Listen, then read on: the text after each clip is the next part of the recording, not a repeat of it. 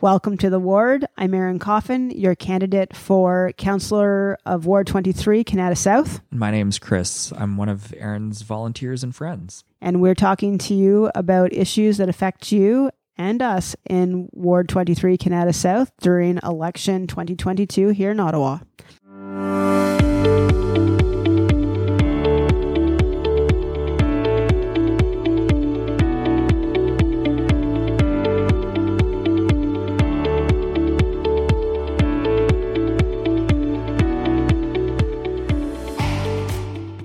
Let's talk about affordability and rising costs on so many things and how we can make the city affordable as well. Absolutely. I mean, it is really hard, affordability. I say to people at the door, I make some decent, okay money. I have a good salary. I have a husband has a good salary. We're a dual income household, and we still find the rise of costs is really quite astronomical, and we feel it, and we have no idea how people are managing.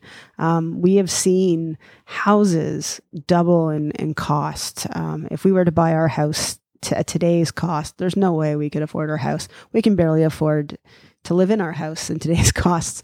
And then you're watching the cost of food inflation, which is just remarkable. I mean, you used to be able to get a dozen eggs for $2. It's now $3. Milk is like it's like up 50% higher.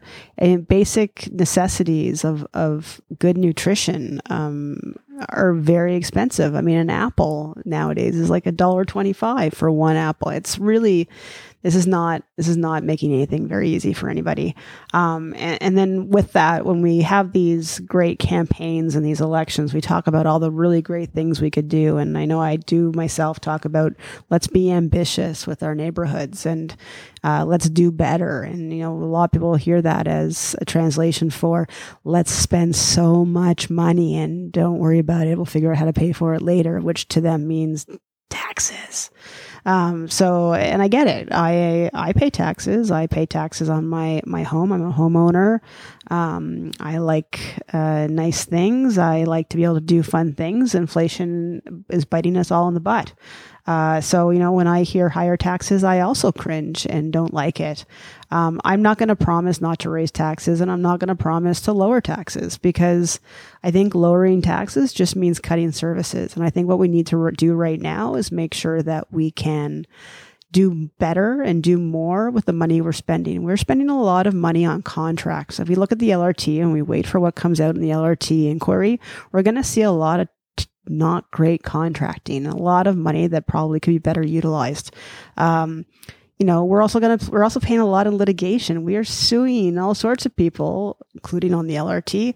And how much are we paying lawyers with our tax dollars to do that? Couldn't we put those tax dollars to better use doing things like social services and public health? I think that'd be a great opportunity right there. I think anybody who says they're not going to raise taxes or they're going to keep it where it's at, I think that's really an ambitious and perhaps naive thing to say. Inflation right now, it's about 8%. This month, it was like 10% a couple of months ago. I don't think we can say that we can just sit idly and not have to make some increases.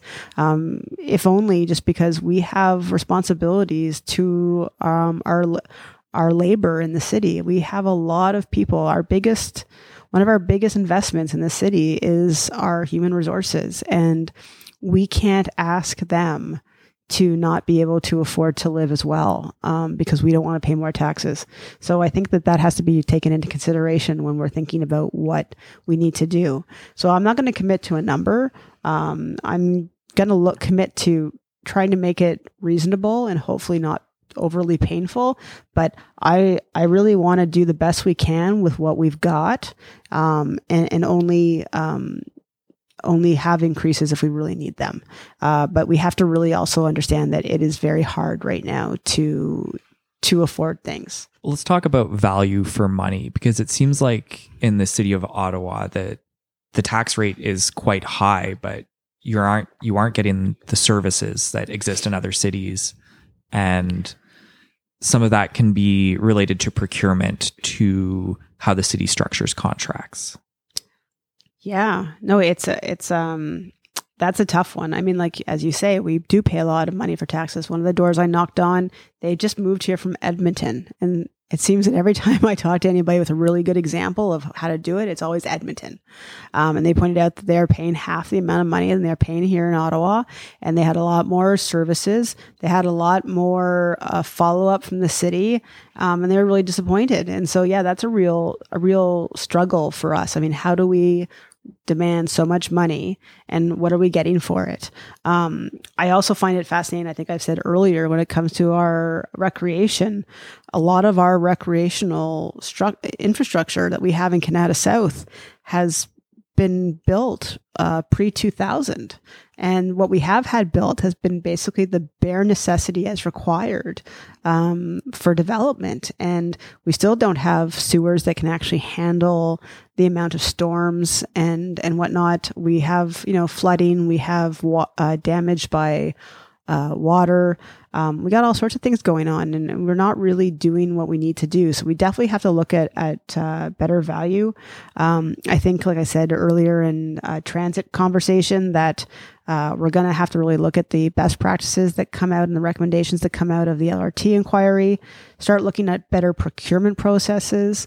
I think that's been our biggest challenge so far. Even just recently, I really love the fact that we had a Auditor General for Ottawa decide to proactively audit the procurement process for electric buses.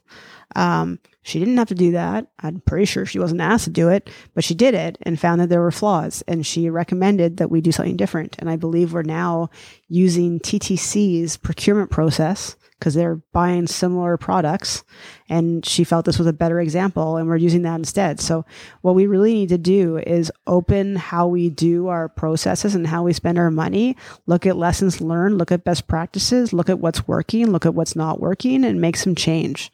I think that is really our best thing. It's not just about just keep on raising the taxes. It's where are we putting our money? How are we spending it? And how can we restructure some of that spending so we can be a little bit more ambitious in our neighborhoods? And I think that in Canada South, we can definitely be more ambitious because we see lots of really great things being built in neighboring wards. And we haven't had as much of that sexy stuff in our neighborhood, and we have to go to other wards to get it. So I think in that case, for as a ward and then as a city, is that I think we need to have a little bit of ambition, but really look at how we're spending and do better, because it just seemed that we are spending a lot and not getting a lot in return. And when we do contracting for various services, it's not necessarily that we're getting services that are being issued or carried out in smart ways, or just being carried out in that they need to be accomplished and done by a certain time. And let's continue on spending and spending more wisely. It seems that so often when there is a problem identified and requires some kind of fix, that in Canada South especially, we've ended up with bargain fixes and not serious investment in infrastructure issues, in our recreational facilities, in things like storm sewers. Over time, that's going to cost us a lot more money as we have to do a larger fix down the road. Yeah. Well, I mean, one of our issues is definitely, we had promises that before we developed as much as we did in Canada South, the infrastructure would be in there before we started. And that hasn't seemed to happen. And in some cases, we've been told that the infrastructure, especially when it comes to our sewage system out here in Canada South, was the Cadillac. And it seems to be more like, I don't want to trash Honda because Honda's pretty good. It's like the Pinto. Maybe the Pinto. That seems about right. The K car of sewers. And we're having a lot of erosion. I joke that water is like toddlers. It's going to go where it wants to go, and it's going to destroy and damage what it wants to damage and destroy. So we need to really look at that. I'm seeing backyards that are being eroded by sewer drains, and I'm seeing roads flooding during storms, because yes, we found a solution so it doesn't back into your house and we don't have sewage all over in your basement, which I totally agree is a fantastic solution because nobody wants that. But at the same time, we're flooding roads, which makes them very unsafe to drive, walk, or cycle on. We have families who don't want to go on their front lawns for fear that they get a car astroplaning into their family.